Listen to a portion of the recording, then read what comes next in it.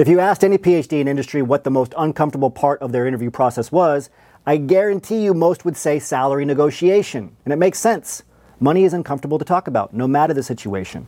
But it's especially uncomfortable for PhDs. It's alien territory, right? You've never had to advocate your worth, at least not in terms of monetary compensation in academia.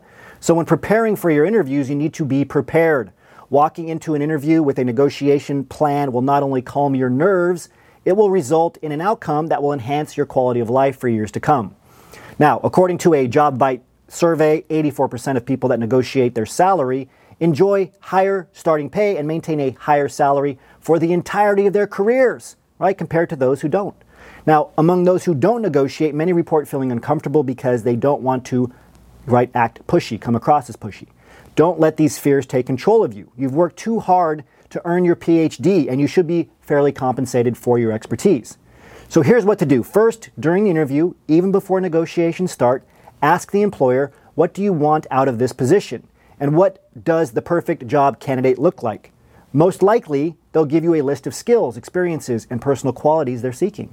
Keep these in mind later. Then, when it comes time to negotiate salary, clearly state how you will deliver on exactly what they want.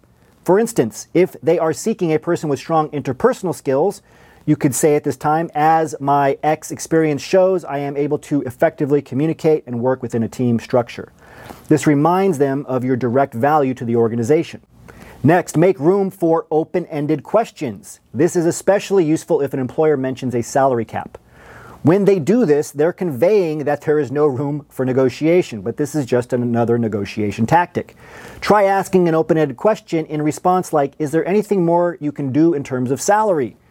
If they again appeal to a higher authority, right, the higher authority of a salary cap, ask for past exceptions.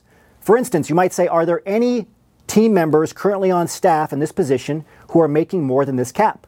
Now you've put them in the position where they have to answer honestly or carry the weight of lying and then risk you finding out later once you're hired. So when they say yes, there's been exceptions, ask which skills did the candidates have that made those exceptions possible. Then say perfect, because I have those same skills or those same kinds of high-level skills.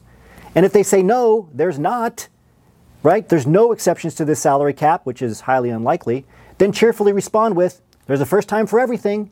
Here's why my unique skills warrant exceeding this particular cap.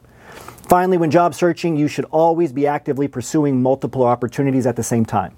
That way, you can leverage your other opportunities during salary negotiations by saying things like, I like what I've seen here at Company X, and I'd be excited to move forward with an offer. However, I'm also in negotiations with Company Y. They're ready to offer me 5 to 10K more. Is there any room for negotiation? Because your company is my top choice for ABC reasons. This shows them you're in demand, but you're also not playing games because you really want to take the position they're offering.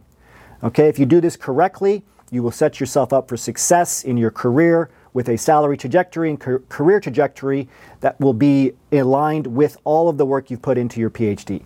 This takes us to the end of today's transition report. Remember your value as a PhD and start thinking and acting like a successful industry professional.